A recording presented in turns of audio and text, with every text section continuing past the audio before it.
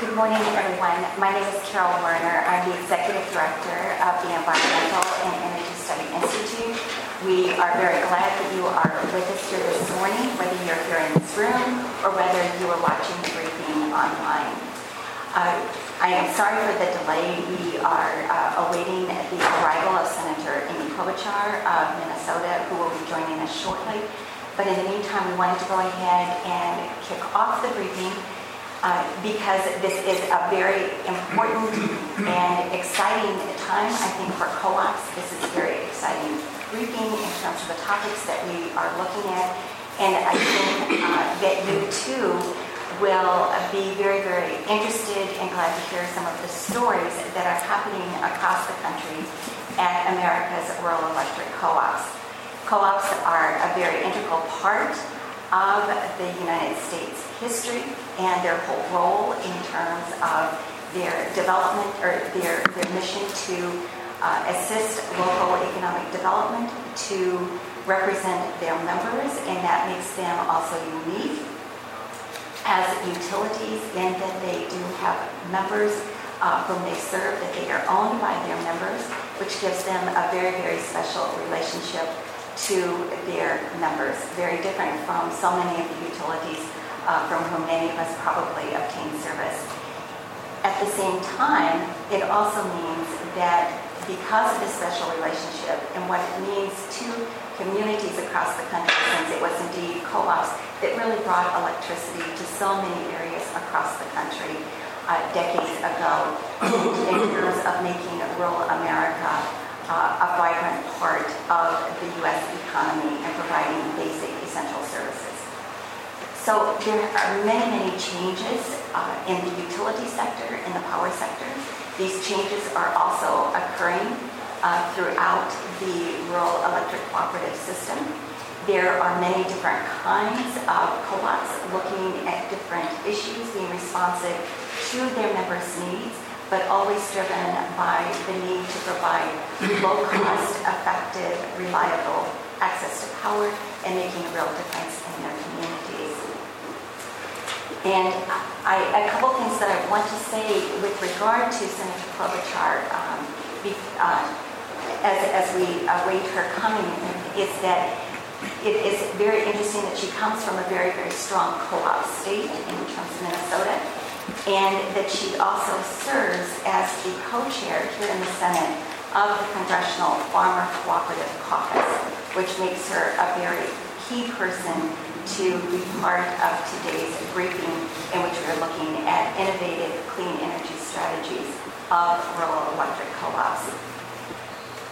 In that capacity, she has also had the opportunity to serve on the Agriculture Committee. She is also, where she has provided much leadership with regard to important conference committees in terms of finally getting a farm bill through in 2014. She has made a terrific mark in the Senate in terms of leadership in so many different areas, including her role as the chair of the Senate Democratic Steering and Outreach Committee, and as a ranking member of the Joint Economic Committee and the President's Export Council. She is also a ranking member of a Judiciary Subcommittee. So Senator Klobuchar's voice has been strong. She's been a terrific consumer advocate, a leading expert on energy and environmental issues. And so when she arrives, we will turn immediately to her so that she can address us. And in the interim, what I would like to do is to turn to our first speaker this morning because we think that there are some wonderful stories and we do want to get started looking at those. And for that, we will turn to Curtis Winn, who is the president and CEO of Roanoke Electric Cooperative in North Carolina. And Mr. Winn has been in this role as president and CEO of Roanoke since 1997, or 1997. And before that, he was with West Florida Electric Cooperative, where he really truly learned the co-op business which has made him the outstanding leader that he is, because he was involved in so many different roles, learning co-ops from every possible aspect.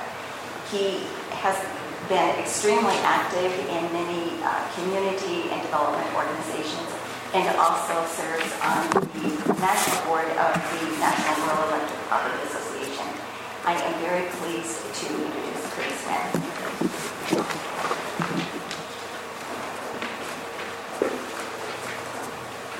Good morning. Good morning. Thank you, Carol, for that introduction and the opportunity to be a part of this program today and to share with you a little bit about what we're doing at Roanoke Electric Corporation. Just to give you a little bit of context about our cooperative, we are what one would consider a small to medium-sized electric cooperative. We serve about 14,000 meters in northeastern North Carolina. The average line density of our system is about 7 meters per mile. And if you compare that to the typical utility, whether it's a municipal or an investor-owned company, that average ranges anywhere from 30 to up to 60 meters per mile. So that is pretty much the nature of most electric cooperatives across the country, and we represent that. Today I want to share with you about a program that we call Upgrade to Save, and it is funded by the USDA Rural Utility Services Energy Efficiency Conservation Loan Program, what we know as ECLIP.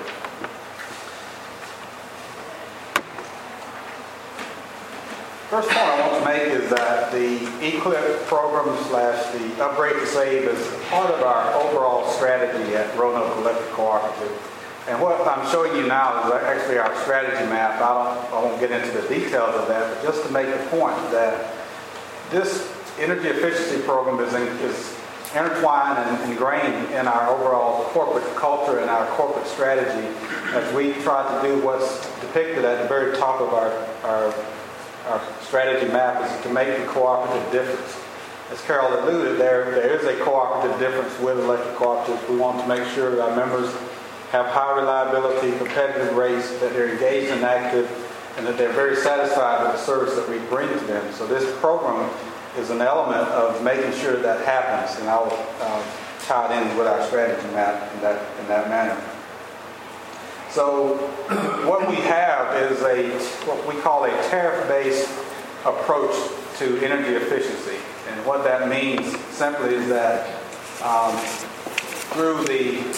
we have a nonprofit affiliate called the Roanoke Center, and they operate this program that I want to explain to you for the electric cooperative. And in that, we take complete control of and we finance the energy efficiency work from start to finish on behalf of our members. This is a voluntary program, which means that the member has to opt in. They have to ask us to come and serve them. The tariff piece comes in where the repayment is made. The cooperative is not a grant program. We do these energy efficiency upgrades, and we're paid back by way of a billed tariff. That means we're able to put a charge on the member's bill to collect the funds that we invest in that location. And our location is very important because the connection with our program is not with the person or the member, it's with the location. We're treating the upgrades as a part of our overall system improvement process so that we can make sure that energy efficiency is in that whole mix of what we do as a utility. One component of the program is that the repayment that we charge on the bill is that the program is designed so that it never exceeds 75% of the savings that we calculate for the members. And there are methods that we have in place that we're able to predict those savings before we do the measures, and the repayment never exceeds 75% of that. The obligation to pay the measure for the measure stays with the location, so whoever is at that location, whether it's the first person or subsequent members who come into that location, are obligated to make that payment back because they are receiving the benefit. So why did we choose a tariff-based approach? The reasons are pretty simple for us.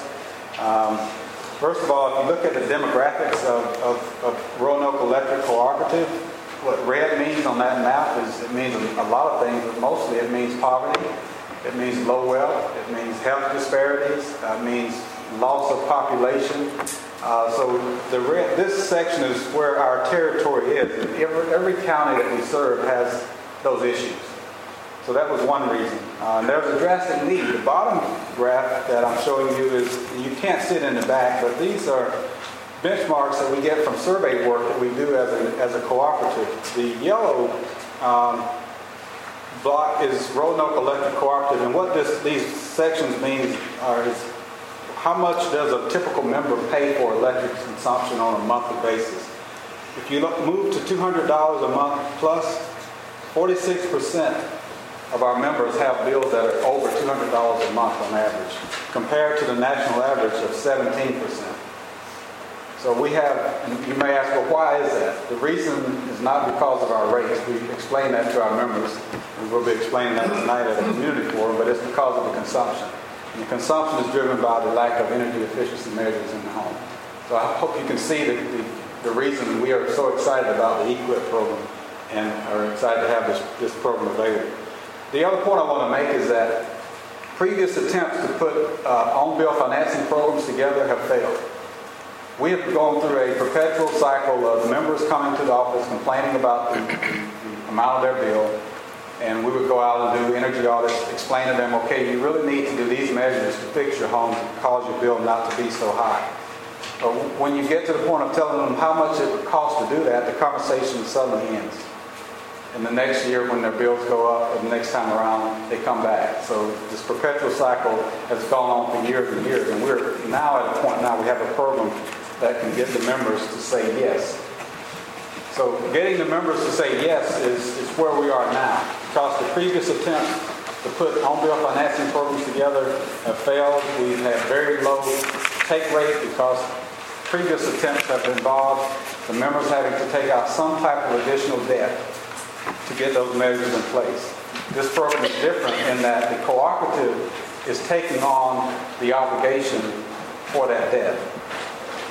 And these other measures that we've explained to members all along have been things that would have worked, but they just can't come around because, well, if they would like to come around, most financial institutions, because of the credit worthiness of most members, they don't pass that measure, that threshold to be able to get a loan to do the measures that are needed to cause their bills to be lowered. So we have taken that on and removed that barrier from the members by putting the EQIP in place and not causing them to have to take out that obligation. So here's how it works. So the member comes and we determine that the location is one that we can do an upgrade. The member pays nothing up front. The financing, as I've said earlier, is handled by the cooperative. We will do the measures, and we won't do it unless they can see an immediate improvement in their cash flow, as I mentioned earlier. As long as they do their obligation to their part, that obligation is there. If the measure that we put in place fails, or if for some reason we can't fix the measure, their obligation ends. There is no debt, there is no lien on their home, there is no loan for the member. And the other big component of this that we've been able to pick up is that renters, you can imagine if someone's renting a piece of property and it's not very energy efficient, it's a pretty broad stretch to ask the landlord to make those improvements, to come out of their own pockets to make those improvements to that facility.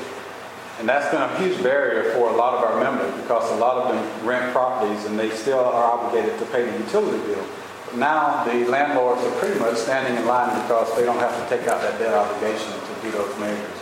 And that's to the benefit of our members.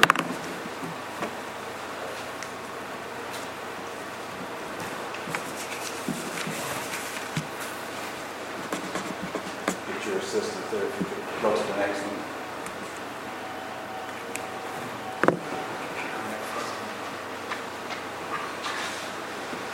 So as we move forward, I'll keep going and we'll catch up.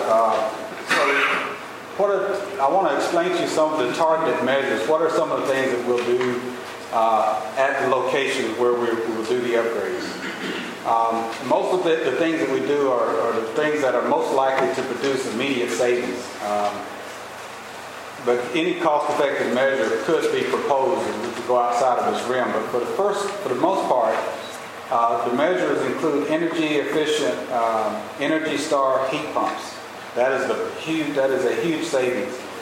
And most members are converting either from a strip heating situation or some type of other fuel to an energy-efficient heat pump that's going to cost them a whole lot less. Another area where a lot of our members are having a lot of difficulties is in the air and duct sealing. Duct work is a big problem, and we see a lot of situations where a lot of the heating and cooling is going underneath the house and other places except for in the house. We were teasing earlier about sometimes the pets are more comfortable underneath the house than our members are inside of the home because of poor duct sealing. So that's a huge way that energy is being escaped from the system. Captain? Curtis, could I interrupt you? Senator Klobuchar has arrived, and just as we got your slide back up. So why don't we come back to you and have Senator Klobuchar come to the Yes. Great, thank you so much. Because there's lots more that we want to hear from Curtis about this exciting program. So at this time, we would like to welcome Senator Klobuchar, who, as I said earlier, is providing very, very strong leadership throughout the Senate through her assignments on the Senate Committee of Agriculture. She is the first woman elected to the Senate from Minnesota, and she has made a wonderful mark in the Senate through her extensive leadership in so many different areas. Senator Klobuchar.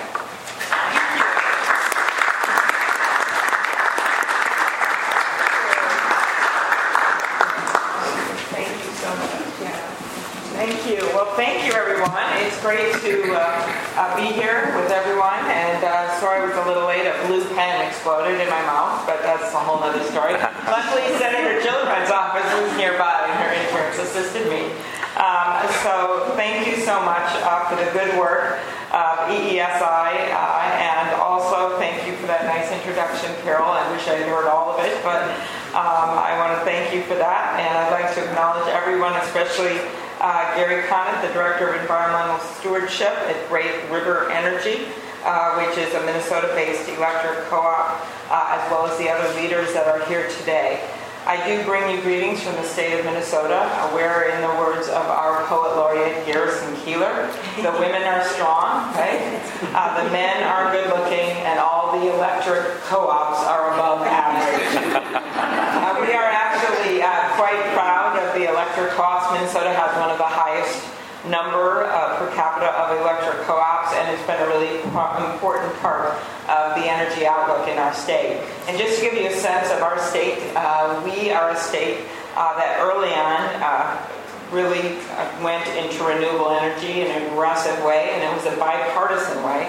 Tim Pawlenty was actually the governor when this happened. It was in 2007, and we passed a renewable energy standard requiring 25% of our electricity come from renewable sources by 2025. It passed the House 123 to 10, the Senate 63 to 3. It was actually linked some with ethanol, so a lot of the rural groups liked it as well because they were getting ethanol standards at the same time. So we kind of did both things at once, and it worked politically, and it has worked for our state, and we're proud of the work of our rural co-ops. It's harder to do when you're a rural co-op to meet those kinds of standards, and they've worked with us to do it. And then Xcel, which is our bigger utility, actually had a 30% requirement and is on track to meet that requirement as well. So it's kind of an interesting story and a bipartisan story, something I hope we can start doing a little more of here in Washington. I really see the states as our laboratories of democracy, to quote Justice Brandeis, and You can learn a lot of what the states are doing. I think especially with rural co-op, we have to acknowledge that not one size fits all. They have very different situations, even among themselves, depending on their size, and we have to look at those needs when we look at federal policy. Obviously, with regard to the greenhouse gas emission standards, I've been working hard to make sure we get credit across state lines. Minnesota gets a lot of wind from North Dakota, and they like to call themselves the Saudi Arabia of wind, but so does every state in the country. But in their case, it's true.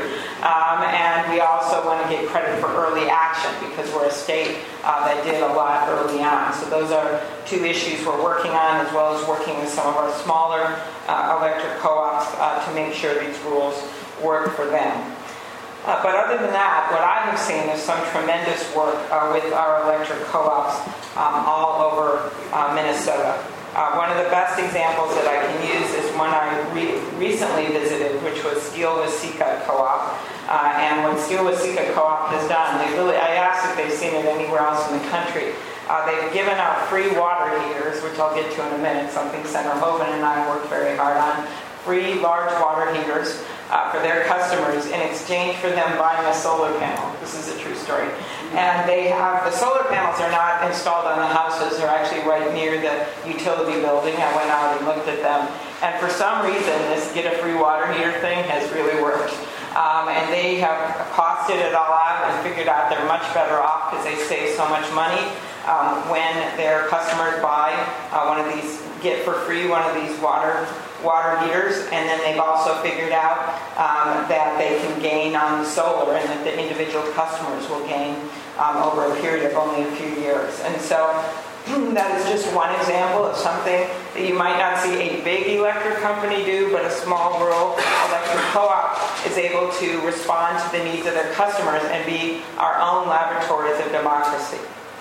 So Senator Hoeven and I got very involved in this issue of the water heaters, and that's because we thought this was something that needed to change. As many of you know, demand response programs use off-peak electricity to conserve energy and reduce costs to consumers. The programs also help electric co-ops manage loads during periods of peak demand and can help integrate renewable energy in the grid by enabling power to be stored when renewable sources are not producing power. The Department of Energy had planned to phase out the water heaters that helped us get to the place we wanted to be with renewables by April of 2015. But what happened was the DOE's rules didn't take into account the value of the water heaters to both consumers and the electric co-ops that serve throughout rural America. And what we have learned, and you all know, is that these water heaters save money, optimize energy management, and because the water heaters are energy efficient, the environment benefits. So we had an interesting coalition of the rural electrics and environmental groups helping to get this passed because the deadline was coming and they weren't going to be able to manufacture these water heaters anymore.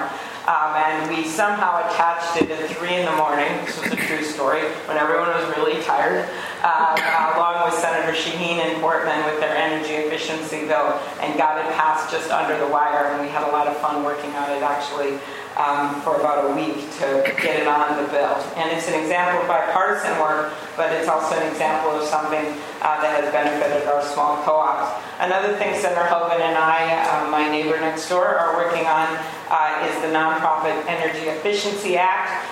This is more for your knowledge. It's a pretty popular provision. It started out with our churches and synagogues and others that have really old buildings, and obviously a lot of them are in rural areas, and other nonprofits. And what this does is allow these nonprofits to take get some tax benefit for installing energy efficient windows or solar panels or whatever they can do to make these older buildings more energy efficient.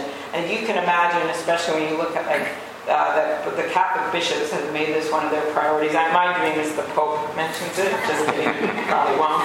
I'd like to call out Senator Pope. This is my fantasy. And Hoeven for their bill, but the Catholic Church is very interested in it because they have so many old buildings. And they have parishioners and others that really want to do something about climate change and energy efficiency. And by just giving that little extra benefit through this bill, it's just going to be a great gain nationally, because so many of these kinds of groups want to add some energy efficiency to the mix in their buildings. So that's something to watch for. It's not something that just involves electric co-ops, but I thought you'd be interested in knowing what's going on with that. Other issues besides the major energy ones going on that I know you guys care a lot about. I continue to be a strong supporter of rural utility grants and loans and financing, which is so important to our electric co-ops. And I'm continuing to be the chief sponsor, along with Senator Vitter, of the bill to lift the antitrust exemption with our railroads, because that is another issue for rural co-ops, which has been a huge one. They're oftentimes the last leg on a train track, and pay some exorbitant rates. We call them captive shippers. So we have been working to try to either do that, or also try to change some rules before the Surface Transportation Board, so that these rates can be challenged more easily. So those are some of the things that I've learned walking around and driving around our state. I visit all 87 counties every single year, almost as many as Senator Grassley, but he has 99. So I really have gotten a sense of our electric co-ops. I've been up in buckets with them, repairing lines. Don't worry, not me personally. And I've visited many of them. I visited at their meetings with all of the citizens who are investors, and it really gives you a sense of the different business model of a co-op and how much individual people care. And what I think is exciting from an energy standpoint is that this model, where you have individuals who actually are trying to save money for their homes, it makes them really interested in energy efficiency. All these studies have shown that the big companies have done is that one way to get people to save energy is if they know what their neighbor's doing, right? They maybe not know their neighbor by name, but they get on their bill. A house that's very similar to yours saved $100 last month because they didn't do, whether it's washing machine, whatever it is. And with electric co-ops, you have that model baked in, because these are people that are in a small area and are really trying to save some money. And so I think it's really exciting as you look at models for energy efficiency, reducing greenhouse gases, whatever it is, going forward, that this is one really great way to look at it, and that's our rural co-ops that we're very proud of in our state and across the country. So thank you very much for having me here, and looking forward to getting my next bill passed with Senator Hogan. We work so well together that the East Grand Forks Herald, the Grand Forks Herald, which maybe you guys haven't read, they declared that he and I should take over the Senate. Luckily, Senator McConnell and Senator Reid don't have a subscription to that newspaper, but maybe they should. So we're looking forward to our next bipartisan effort, but the water heater was a great fight, the water heater fight, and something that we got a lot of people on board with. And so now we're moving on to this nonprofit issue, which I think will really give us some energy efficiency gain. Thank you, everyone. Thank you.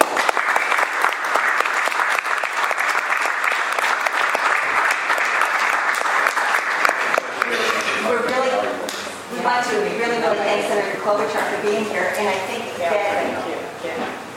Appreciate it. and they all want to say thank you for that big help on the water heater. Thank you. I even have a picture of me next to 10 water heaters. Really cool. I keep saying. Right. Not everybody can say that. Do you know that they're not that heavy? You can they're just they're very light. They're Put some water in it. Yeah, exactly. Well, you can move to the area of the Waseca Steel Co-op and get one for free.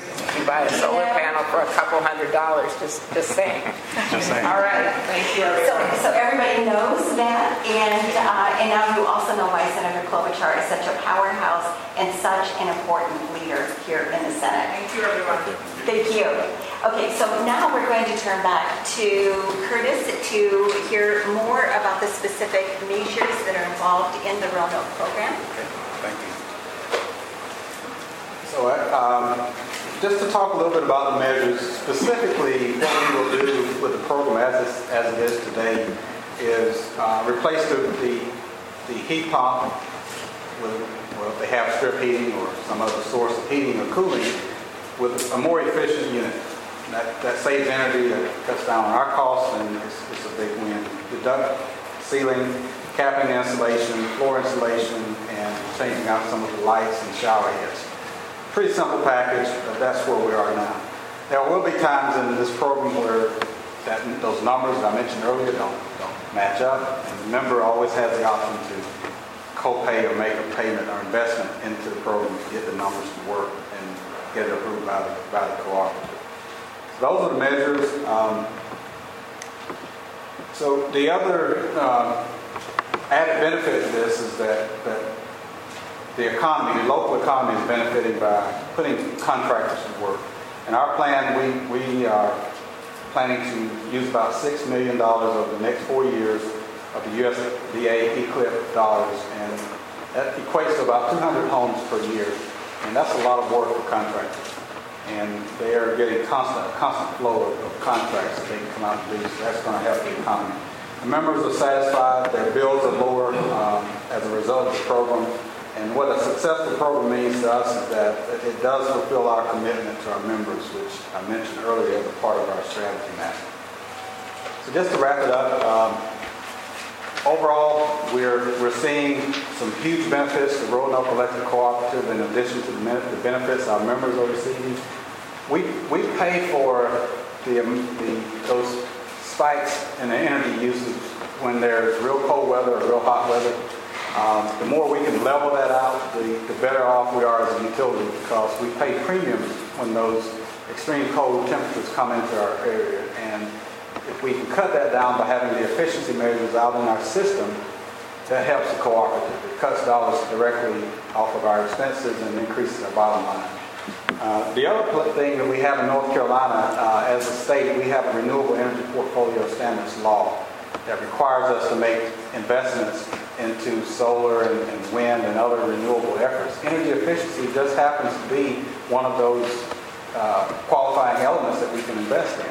So we're taking the energy efficiency credits that we're creating through this program to offset any investments we have to make otherwise, which is another savings to the cooperative.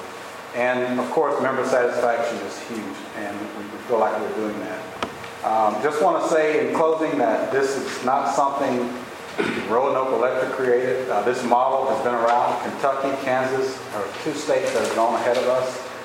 Fortunately, we have one benefit they didn't have, and that is the fact that we have the USDA EQIP money to finance our programs, which they didn't have. So we see a stream of financing available to us. It's a huge benefit, and we think that it's going to benefit our members in the long run.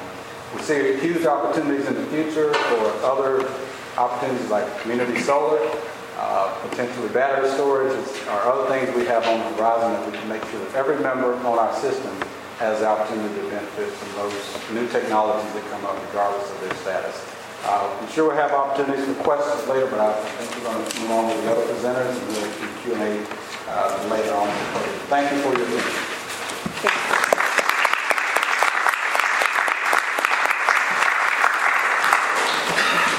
Much, Curtis. And I think what Roanoke is doing with regard to on-bill financing and really scaling this up is really, really important. And as he also made clear, there are just so many multiple benefits that are delivered through this kind of an approach. And I know it's a full area that we at ESI have been very excited about over the last several years as we've worked with costs, particularly in South Carolina, with regard to doing a very similar pilot program there, and that really achieves so many different benefits. So we're now going to turn to someone from that great state of Minnesota that Senator Klobuchar talked about. And Gary Conant, who is the Director of Member Services for Great River Energy, is here with us to talk about some of the innovative things that they are doing. Gary has been at Great River Energy for over 40 years. And that's another thing that I've also noticed about co-ops. So many times people really stay for a very long time because they so love what they are doing and what the organization means to their communities. At Great River, he is responsible for member services programs that includes demand response, conservation energy efficiency, electrification initiatives, which we'll hear more about, and economic development, because that's all part of the whole picture. And as is true with regard to all of our speakers, Gary also is involved with a number of other organizations and committees, all of which help to better understand how to provide always a better way of delivering efficient, productive energy services and making a difference on the economic development side as well. Gary? Well, good morning, everyone. It was great to see Senator Klobuchar. She was, like she said, she was absolutely instrumental in a bill that helped us go through all things, something as simple and as maybe as boring as a water heater. Senator Klobuchar, she mentioned Garrison Keillor. Has anybody heard of Garrison Keillor? He's retiring. The word is he's retiring this year. And I was thinking about Garrison, and my high school's claim to fame. Garrison Keillor graduated from my local high school a few years earlier than that. The high school also graduated a representative, Michelle Bachmann.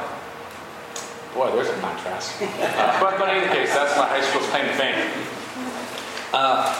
At Great River Energy, we're a G&T. That stands for Generation and Transmission Cooperative.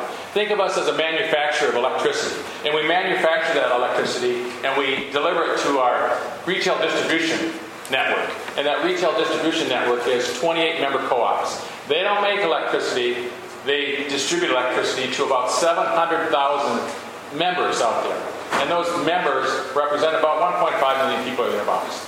And so we're the manufacturer of the electricity, and they're the distributors. And you can get a sense of our service territory there. It goes from Canada to Iowa, and there's some metro areas. And our co-ops are different. Some of them are incredibly fast-growing, incredibly suburban, and others are agriculture, and others way up in the northern reaches of Minnesota are very resort kind of focused and so on. So it's really an interesting service territory.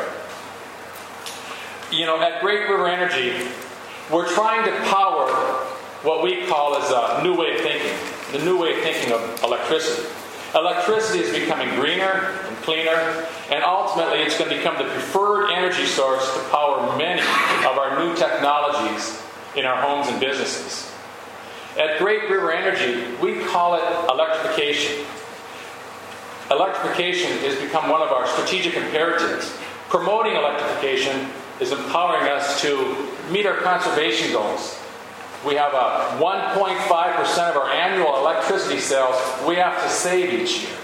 And so through some of these electrification strategies, we can help reach that goal. It helps us to increase revenue through the selling of strategic energy programs. And it's this crazy notion that not every electric sale for a utility is a good electric sale, but some are far better than others. And if we can strategically guide that, we become a better business for it, and our members benefit. Engage in efforts that widely support by stakeholders. One of the things that we like to think about is when we go forward and try to encourage electrification, we want to do it in a way where we don't raise the eyebrows of legislators and regulators and environmental groups. Is there certain things that we can promote that are good for society that no one's going to be concerned about? And clearly there are. And some of those that I'm going to speak about briefly are water heating, community solar, and electric vehicles. I start out with this slide, and I think of this one partly because I'm a juggler. And juggling's difficult. And the needs of this new electric grid are difficult. It's a juggling act of sorts. You have variable resources. And Carol mentioned I've been around this business a long time. And resources are generation resources. It used to be that our generation resources were coal or nuclear or whatever. But we knew how they operated. We knew with precision how an electric generator operated. Today we have a lot of wind resources. We've got to meet this renewable energy standard that Senator Klobuchar talked about. We have a lot of wind in our resource mix today. Nobody can predict how those wind resources are going to produce energy tomorrow or next week. It's a variable resource. We didn't have variable resources too many years ago. Solar is another variable resource. Solar can literally change in a few seconds with a cloud cover. Variable resources, variable load. Load is what we do in our homes and businesses. And it used to be pretty staid and true how we used energy, but that's changing too, how we use energy. Part of it is some of us will have our own renewable resources on our roof. And that'll take away from the load that we serve, and it causes this variation in load. The last one is variability in pricing. We buy all of our energy at Great River Energy in a wholesale market. And that price changes every 5 seconds in the real-time market. And so is there opportunities to look at your load and adjust as prices are adjusting as well. So that's the juggling act. And the first program that I want to talk about that kind of deals with this juggling is water heating. And boy, Senator Klobuchar set me up well. Think of a water heater as a battery. And by the way, if you're into the electric utility business, the entire industry is looking for a battery. And we're working on some high-tech battery technology. I'll argue that a water heater is a battery as well. A water heater is a thermal storage battery. And think of a large capacity water heater that Senator Klobuchar mentioned as a battery that can store up to, say, 26 kilowatt hours. That probably doesn't mean a whole lot to you guys, but it means a lot to me.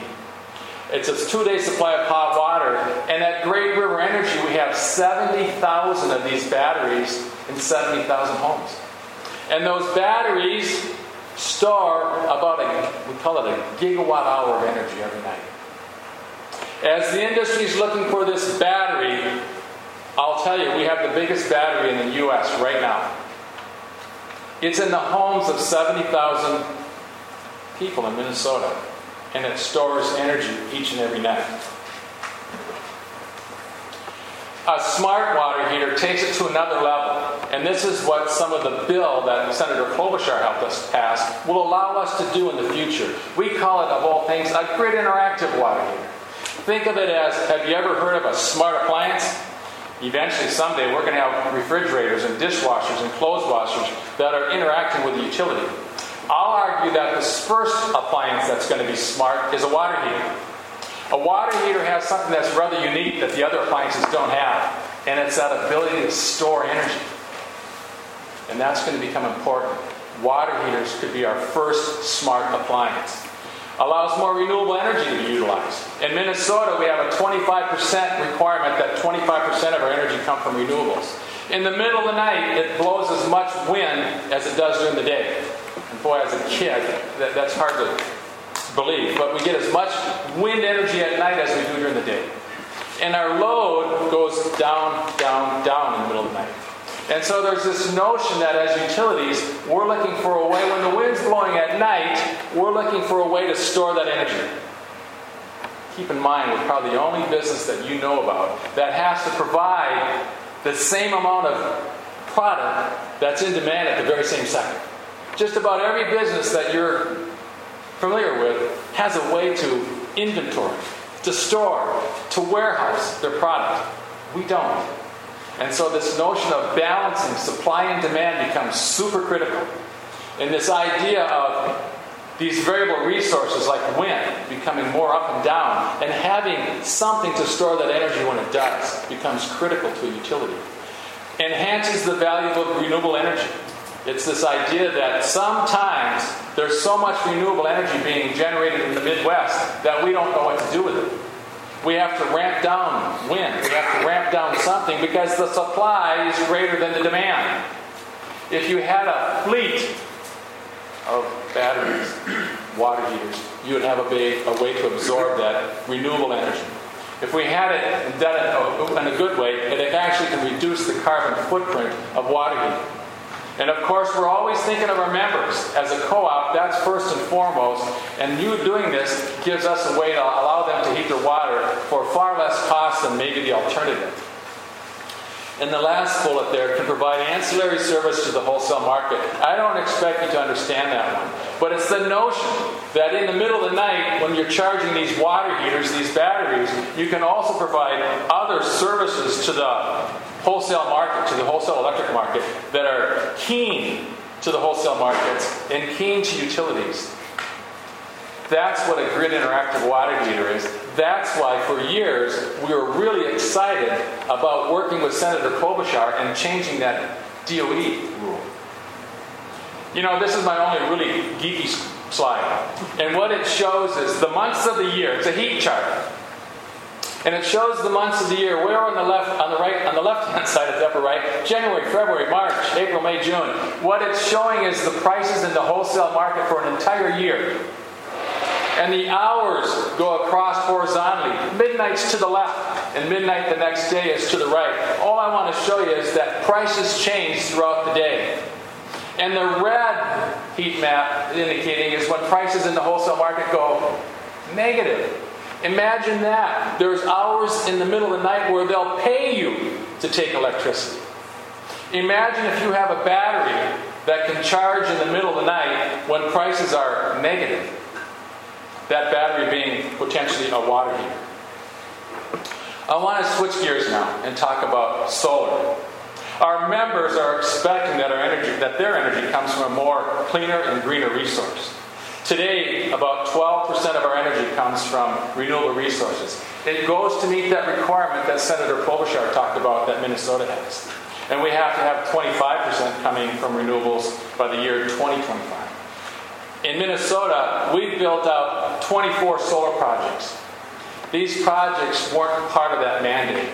Our mandate is being met through wind energy, through big wind turbines. These are projects that we've done on our own. They vary in size from 21 kilowatts to 276 kilowatts. They're fairly small if you know that sort of business, if you will. 11 of those 24 are what are called community solar projects.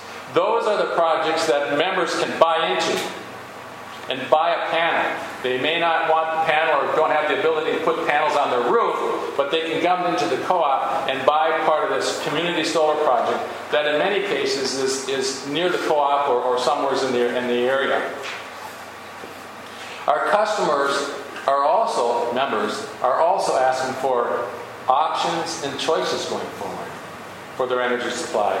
And it brings us to another thing that Senator Klobuchar mentioned down in one of our co-ops called Still Waseca. They've dubbed it the SUNA project.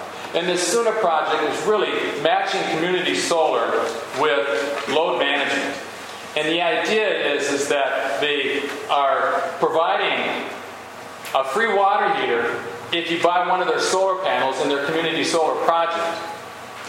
Well, what's a free solar panel worth? About probably $1,200. That's what a panel would cost if you bought one in their community solar project. But they're giving it to you free.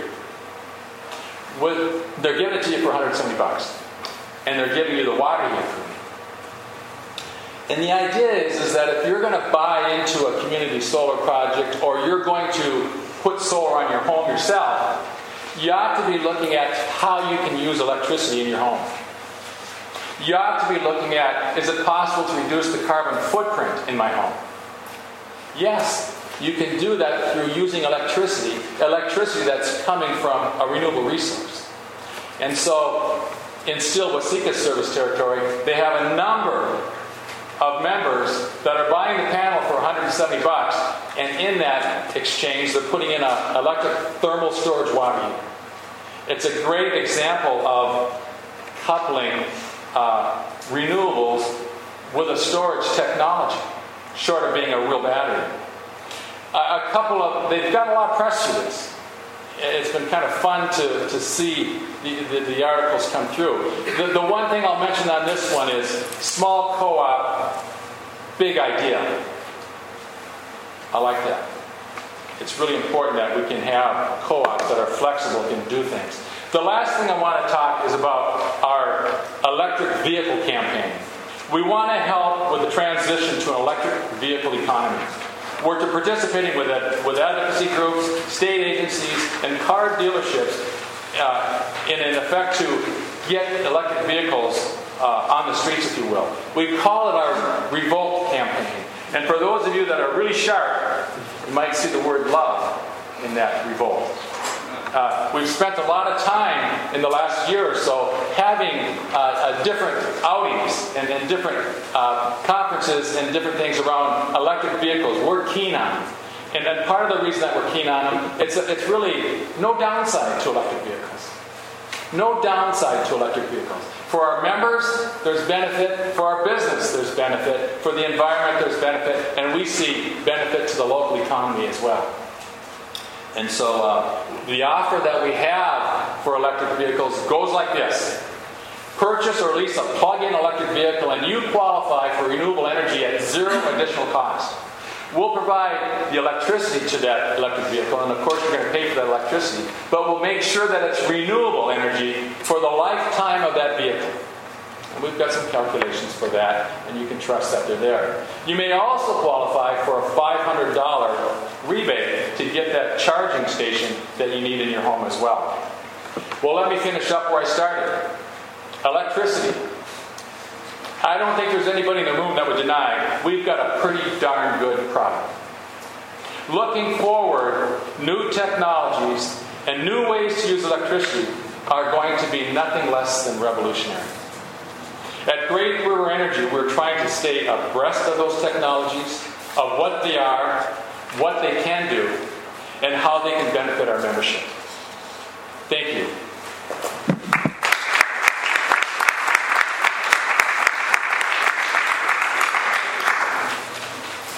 Thanks so much, Garrett. We're now going to go to another part of the country, to the northeast, and we are going to hear from Ken Colburn, who is here today in his capacity as a board member of the New Hampshire Electric Cooperative. Ken is also a senior associate with the Regulatory Assistance Project, RAP, where he has led numerous state exercises with regard to looking at energy, climate policy issues, and how best to put that together. Through his capacity at RAP, he has long been involved in helping advise state and local regulators on air quality, environmental, and energy issues. And he also has served as the air regulator in New Hampshire and was the executive director of NESCOM, which is essentially the Northeast Association of State Air Quality Regulators. And so we are very, very pleased to have Ken join us today.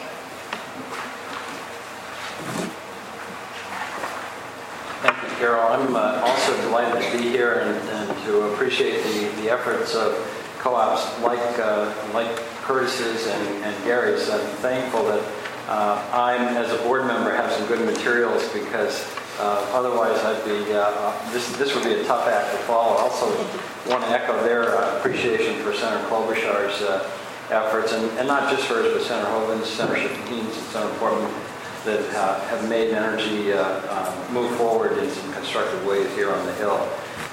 What I want to talk about today is net metering, and we had a situation arise at New Hampshire Electric Cooperative that I think might be helpful in other areas of the country as well, or at least is indicative of how co-ops can approach things constructively.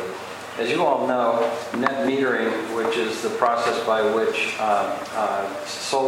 typically solar installations are made at residences or small commercial facilities, and then they're paid full retail electricity costs for the kilowatt hours that they provide, has become kind of a contentious area across the country. This is from National Geographic, disputes flare on CNBC, solar firms and power companies battling each other over net metering.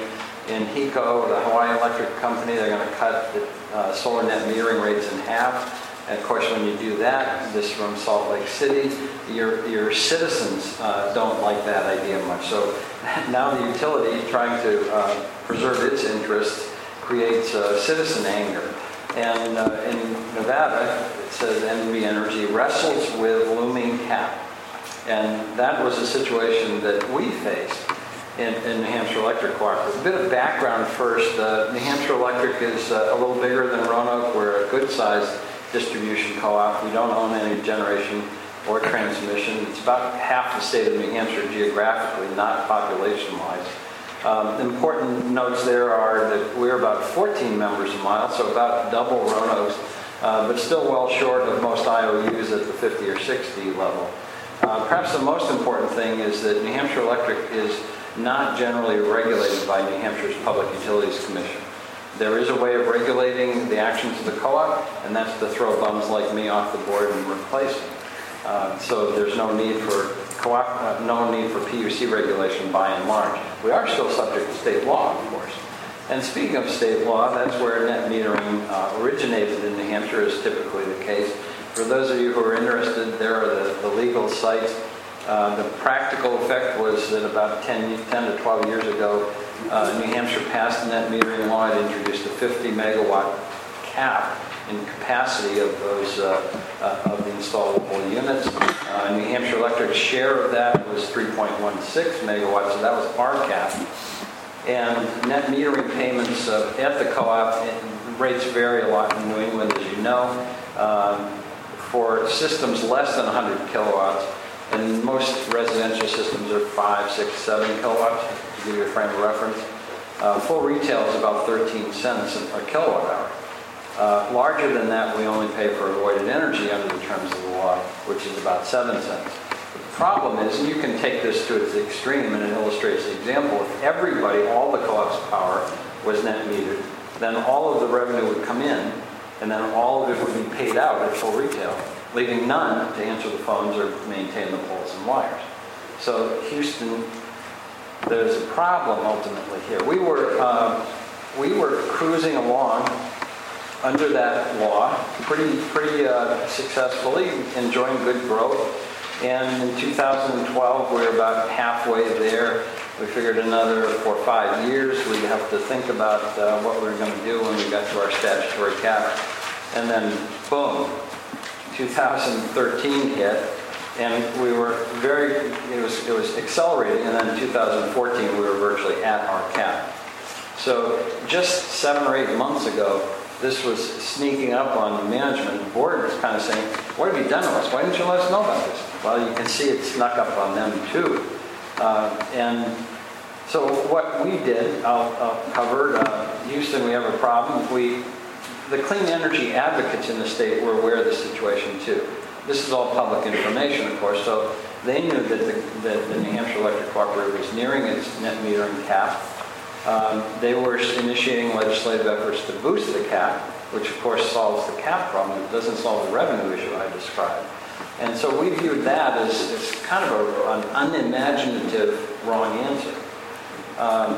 That said, there's very strong support in New Hampshire Electric Cooperative members for net metering and for renewable energy generally. So we couldn't just say, pound sand when we reached the cap. And we had very little guidance. The state law says what you got to do up to the cap, and then it says nothing. So what do we do at that point was the question. Well, happily, the New Hampshire Electric Cooperative Board and management said this isn't a problem, this is an opportunity. And without statutory direction from the law and without regulation from the PUC, we were essentially free to do what we wanted, which is to say we were free to do what's in our members' best interest. Then the question is, what do our members want? Well, to explore that, the board and management with legal counsel bought a little time, because as you saw from that 2014 graph, we were right at our peak at the cap level. So we bought a little time by voluntarily raising the cap about 10%.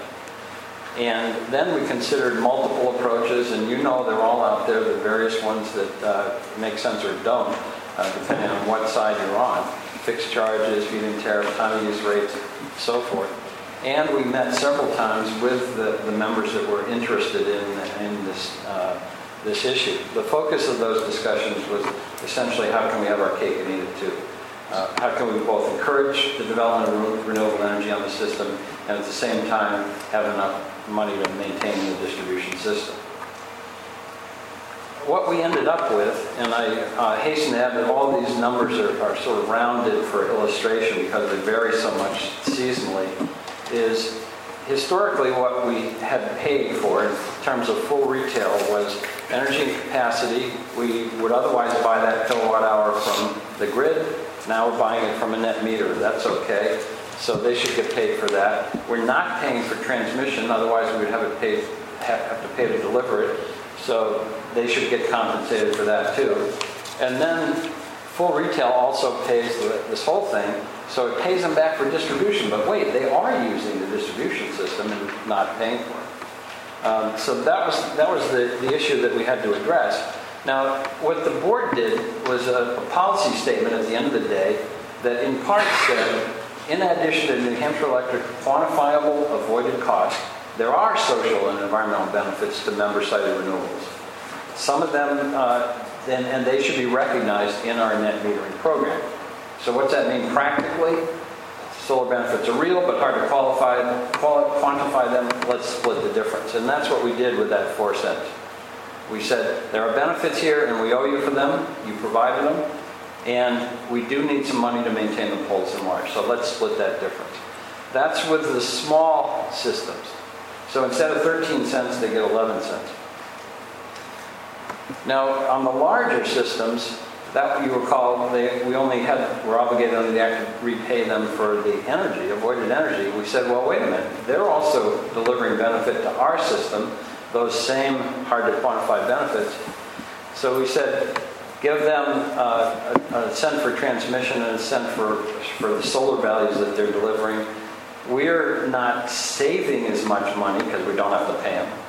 But we still have a pretty healthy allotment for maintaining the poles and wires. And then you notice that our small systems were less than 20 kilowatts, and the big ones under the statute were greater than 100. What about the gap? We created a third category, which is kind of in between the two. Yes, for a larger system like a commercial system, we'll pay you for the energy that we didn't have to buy from the grid and the transmission, some for the solar value that's provided, and we still have enough to maintain the poles and wires. So that's where we ended up in terms of the scheme. Now you might say, okay, that's good. New Hampshire Electric Cooperative got some money out of this deal so it can maintain the poles and wires. What did the advocates, what did the members, what did the PV and net meters get? Well, the board policy statement also included this sense, that a net metering program that fairly balances our goals of encouraging member-sited renewable generation with our goal of minimizing cost shifting, that'll be sustainable in the long run, if it periodically adjusted as necessary. And if that's sustainable for all parties, to keep the poles and wires up, then what's the need for a cap? New Hampshire Electric Cooperative eliminated the net metering cap. There is no cap on PV in New Hampshire, in our service territory. That's pretty groundbreaking, we thought. Well, okay, what's happened since? Well, there's our former cap, and you can see we met it readily early in 2015. And since that time, what we did was say, so we didn't catch the market off guard, we said we treat everybody as if they were grandfathered full retail under the cap sites if they got their applications complete and into us before May 1st. We received 3,000 kilowatts, 3 megawatts of capacity in 1 month in terms of those applications. Almost the full cap required in the law in 1 year, actually in 1 quarter, because of that latent interest out there, spurred to get in under the wire. And then you'd say, okay, well, that's good. They were trying to get in under the wire so they could get paid full retail. And after that, it gets croaked, right? Well, no, we've had nearly another megawatt hour submitted since then. So New Hampshire Electric Cooperative, which at the beginning of this year was under 3 megawatt hours, under its cap, is now it's over double its cap, with nearly 7 megawatt hours, 7 megawatts of capacity. A pretty nice story to tell, and that, of course, is only so far. We're only halfway into 2015. There were also some really surprising, at least to us, serendipities that occurred. One is in looking at the data to try to do the analysis to find out where we stood and where we should go. We found to our surprise that those who installed photovoltaics actually increased their electricity usage by nearly half. So some of the money that we were fearful was going out the door was actually, some of it was coming back in, especially going forward with new net meters.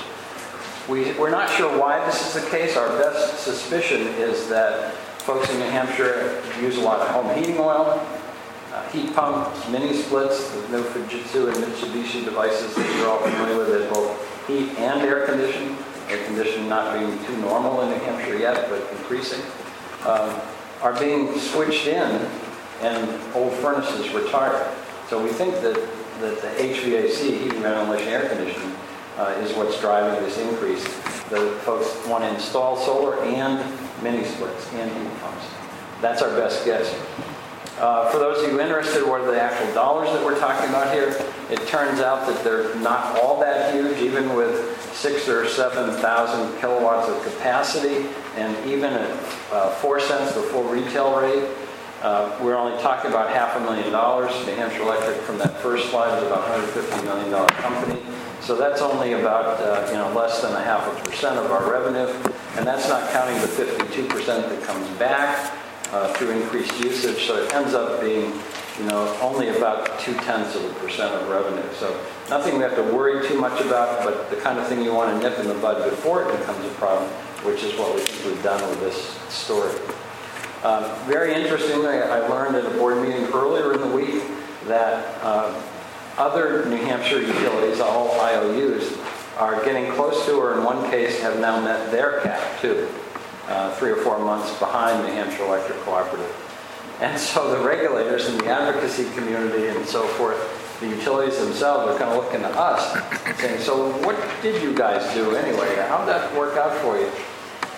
So it may be the case that New Hampshire Electric Cooperative's policy ends up being echoed in state policy, which reinforces Peter Drucker's proverbial comment about the best way to deal with the future is to help create it. The keys to this leadership opportunity, of course, were fundamentally New Hampshire Electric Cooperative's willingness to take initiative, to not just wait and see what happens or for somebody to do something to us, and more importantly, the freedom that we had to take initiative that was provided by the cooperative business model. That as long as we are operating in our members' interests and not, off the ranch, we could do what serves them best. And that freedom allowed this initiative, and here we are today. I have a contact here of the woman that oversees this side of the house, if you have any interest in talking to real management rather than just 30,000-foot board. Thanks very much.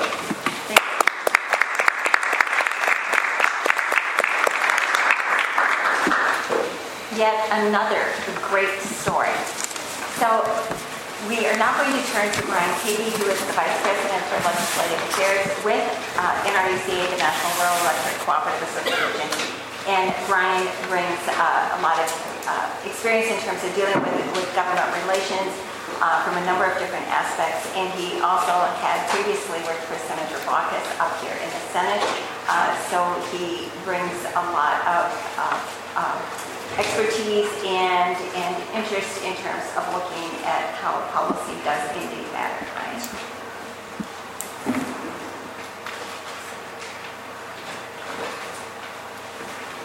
Thank you, Carol, and thank you all for being here. It's my opportunity and my pleasure to kind of summarize a little bit about what our 3 members have talked about this morning, and to give you a couple of additional thoughts about what electric co-ops are up to. The senator provided what I would term an outstanding commercial for the electric cooperatives in Minnesota. Nationwide, electric co-ops NRECA is an association representing about 900 electric cooperatives in 47 states, providing power to about 42 million consumer members.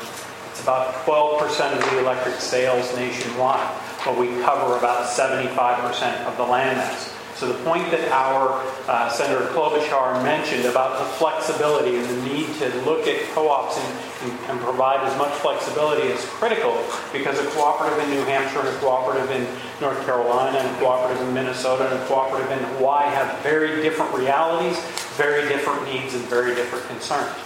We are actively engaged, and I would argue we are in front of the curve on things like renewables. That group that I talked of has about 16 gigawatts of renewables either owned or under contract, and another 2 gigawatts under development. If you look at the energy efficiency work that electric co-ops are engaged in, 96% of our members are engaged in some sort of energy efficiency program at their electric cooperative. 70% of them are offering incentives, much like what what Curtis mentioned in terms of the incentives to try to get participation, to increase that participation, to break down those barriers that prevent our consumer members from actually engaging in this. The water heater that Gary mentioned is yes, that water heater looked like R2-D2, but in reality, the water heaters that many of our members deploy, 600, 700, 800,000 of them around the country in about 235 co-ops, they're a relatively low-tech tool to accomplish a significant benefit in terms of renewable integration and in terms of meeting demand response, delaying or in some cases eliminating the need to build additional generation. They are an important tool, and we are ever so grateful for the passage of S535.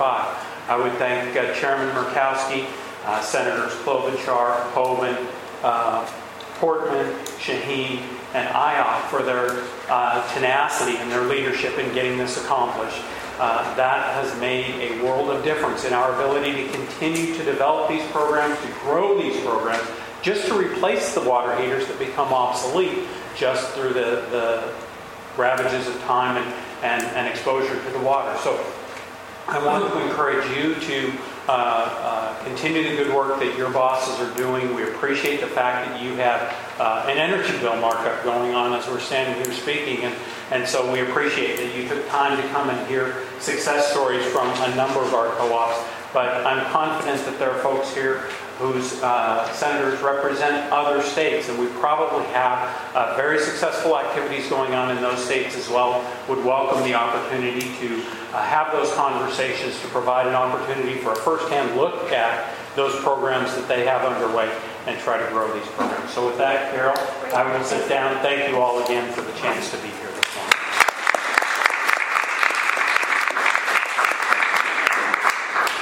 Thanks, Brian. And as he indicated, I think there are lots of stories from across the country, and it's important to really look at different kinds of things that are underway because there are so many changes that are underfoot, and we all need to and can learn from each other. Those are huge opportunities. So let's open it up for your questions or discussion. If you could just please identify yourself. Do we have anybody who wants to start out?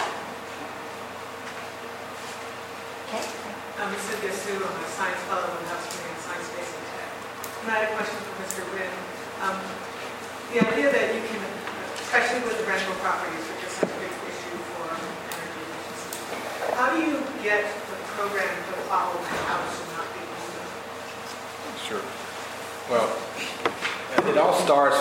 Repeat the question. Yes, the question, and I'm sorry, your name again.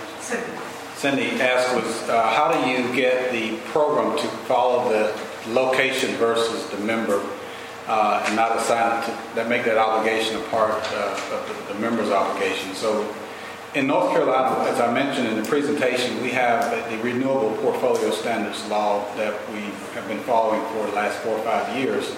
And in that, we were able to, through, as Ken, I think Ken or Gary mentioned it, as cooperatives, we're not, in many states, we're not regulated by the Utilities Commission. We make sound decisions based on what the members will tolerate and what's good for them.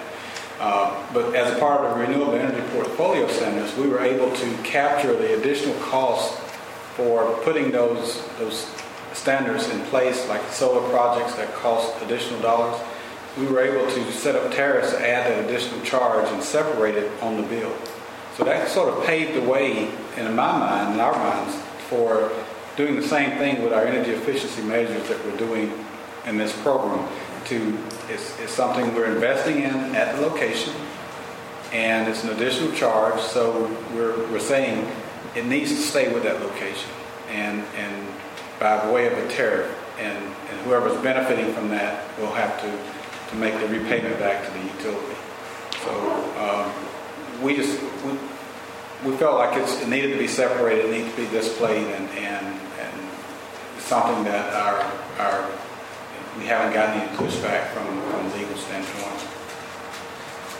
And I think that's really important in terms of thinking about how this provides a really expanded opportunity for a lot of co-op members by being tied to the meter as opposed to and to therefore that bill as opposed to an individual. Makes a big difference in terms of meeting eligibility standards, etc.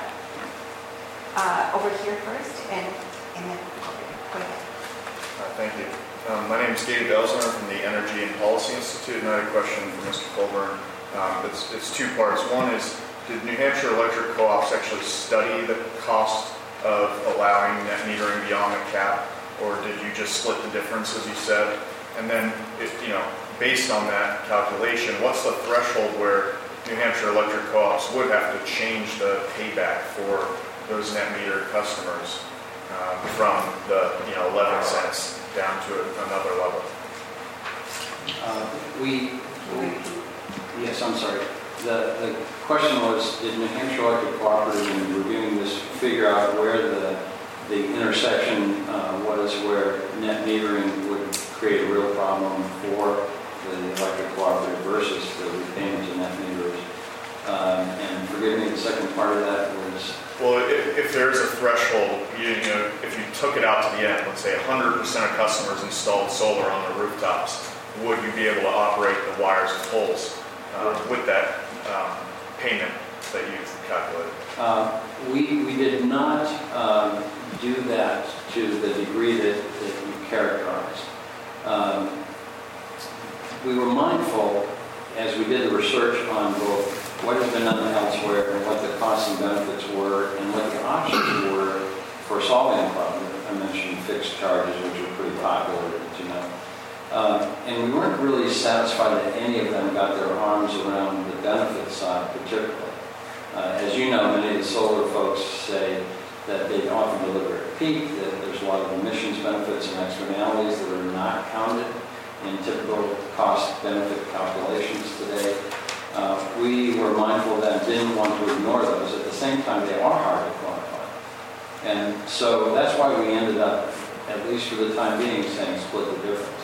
So we did not actually calculate that point.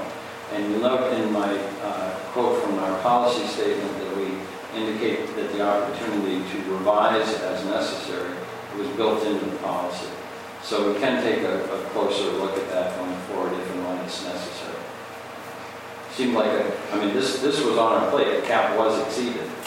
So we needed to do something quick, and this seemed like the most prudent path. And it appears that there's a huge demand to go forward too. It doesn't seem to have quelled the demand. Okay. I'm not sure who's best to address this, but I noticed Elon Musk is suing the Salt River Co-op in Arizona because they slapped a $50 a month fee on solar users. I wonder if you had any insights to that or any latest updates or what the heck went on there, why they felt like they had to shoot back with a $50 a month fee on solar installers. So the question is with regard to salt rivers, and this is becoming an issue across the country in terms of fixed fee that is being put on with regard to solar.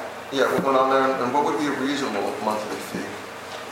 Well, I'll take a crack at it, and then Brian may have a reflection as well. The question was, what about certain areas of the country that are assessing very high fixed fees, 50, or in one case I've even heard $85 a month. I personally, well, let me hasten to add that I don't think the Salt River Project is a cooperative. It's a public power semi-government entity rather than a cooperative. And I'm pleased to say that because I don't think $50 a month is in the members' interest, and I don't think that fixed charges are a good strategic way to address this issue. Poles and wires need to be maintained, but sending price messages to members or customers that basically say you can ignore your energy use because you're paying the same amount anyway is a very bad message to send. So as a quick knee-jerk reaction, one can understand why management or boards might want to move in that direction, but I think that it's an unthoughtful approach, and that's one of the reasons New Hampshire Electric Cooperative wanted to take a different approach. Right? Ken's point would be a sound one in that each location is going to have a different reality in terms of what they need to take into account, and I think there are circumstances here where co-ops are developing their roadmaps, their plans for incorporating renewables and net metering policies in their states, but they are, each one is in a different circumstance. And as he mentioned, the utility you mentioned is not a cooperative, but there is a continued need for them to have the flexibility to make sure that they are developing a plan to accommodate the development of new resources that are brought online, and to do that in a way that their members are comfortable with. Ken mentioned something in his remarks that many of our co-ops are not regulated by the state, but they are regulated by their membership, which votes on an annual basis for the directors that govern that cooperative. And so they do have a vote, and many of these are very much contested elections, and it's to determine the policy over how the cooperative is governed and what direction the leadership of the cooperative goes. That's fine. Okay. Other questions or comments? Yeah, thank you. I'm Sebastian Rodriguez from Columbia University. Very interested on knowing the perspective of the different co-ops in the sense of the information technology behind what is needed to control these water heaters, solar panels, and so on. Because there are relatively small organizations, how you finance that and how difficult it is to choose technology in these early stages. I could speak to that, and Gary can probably just follow up on it. One of the great things and unique things about electric cooperatives is the cooperation among cooperatives. It's one of our 7 principles. Primarily in the cooperative world, we have two major information technology providers that provide all the systems that we need to run our business. And most of us are members of those 2 information technology companies, and we own those as a co-op, which is an aggregated way to develop the technology, to get the research and development that's coming up through the ideas and needed solutions of all of these separate cooperatives. And quite frankly, our information technology development has exceeded most of our counterparts, greatly exceeded in terms of flexibility, the nimbleness, and the capabilities of what we can do, such as net metering. Not net metering, but such as on-bill financing, prepaid metering, smart metering. A lot of things we've been doing for decades that I know personally that some of the investor-owned companies that we're right next to have really not gotten to yet. So we're fortunate to have this type of flexibility and people in place within the cooperative nation that can help us develop the systems we need. We're well advanced in our technology. This is Gary, and I'll take a technical tack to that. And by the way, there's a blonde-haired guy playing with his phone right now that is an expert on control technology. Raise your hand, Keith. Talk to him. But in either case, how do we control water heaters? Well, the way we've controlled it up to now is simply with an on-off switch. And we control those on-off switches with a radio frequency. So we broadcast a signal that goes out to our entire service territory, and the receiver on the side of the house picks that signal up and shuts the water heater off or turns it on. Pretty simple technology. But going forward, the idea is that we're going to have a far more advanced technology. For example, Honeywell has a thermostat. And we're interested in thermostat technology to control an air conditioner, which, by the way, is probably the largest load in a home nowadays. And so with Honeywell or any other thermostat manufacturer, you can, through a Wi-Fi, control the air conditioner. Raise the thermostat level, lower it. In that same smart thermostat, there's the ability to control a water heater. The water heater of the future is going to have, I hate to do this to you guys, an electronic thermostat in it. And so we're going to be able to put a little device on the water heater that's listening for a Wi-Fi signal in the home. And when it picks up that signal, it does what we ask of it. We could send that signal to that water heater multiple times in an hour. And so it gives us that ability to control that water heater. So that means beware of your appliances taking charge of your lives, right? There's that. But it's all very, very exciting in terms of all of these new approaches that are being taken. We have time for one more question. Go ahead. Just go ahead. You mentioned that a lot of the co-ops are not regulated by the states and the Regulatory Commission. I just was wondering if you could talk about that a little bit and what determines if a state regulates it or not. The question was about electric cooperatives not being regulated and what determines whether they are or not. The determination is a matter of state law, and so it differs from state to state. In some states, they are regulated just as if they were an investor-owned utility. In others, they're regulated in more isolated ways, and it is fully a function of what the state has implemented in terms of its laws. But as I mentioned, all cooperatives are governed by a board of directors elected by the membership. And so part of the reason that co-ops in many places are not regulated is because that rate control, which is what most public service commissions or public utility commissions are concerned about, that rate is in the hands of an elected body, elected by the cooperative to govern in the best interest of their members. If I could just add, the fact that you're regulated or not doesn't necessarily determine what you can do or not. Just a question of who does it and how long it takes. An example of that is next door to New Hampshire Electric Cooperative is a Vermont cooperative called Washington Electric Cooperative. Vermont's cooperatives are regulated by their equivalent of a Public Utilities Commission. And that cooperative did something fairly similar on net metering. But they had to do a much more exhaustive analysis, to your question earlier, and make some additional assumptions that submitted for approvals, and I think it took them a year or so, but it came out in a fairly similar place. So it can be done. Our example shows, however, that here we are 7 months, 8 months after the problem arose with a solution that's been implemented for 2 months. So because we are not regulated and operating the best interest of members, we were able to be more flexible and creative. Terrific. Well, I want to thank our speakers very, very much for coming into town, for being here with us. This is really, really helpful, and please feel free to follow up with any of them or with EESI. And thank you all very, very much for being here. Appreciate it. Thank you.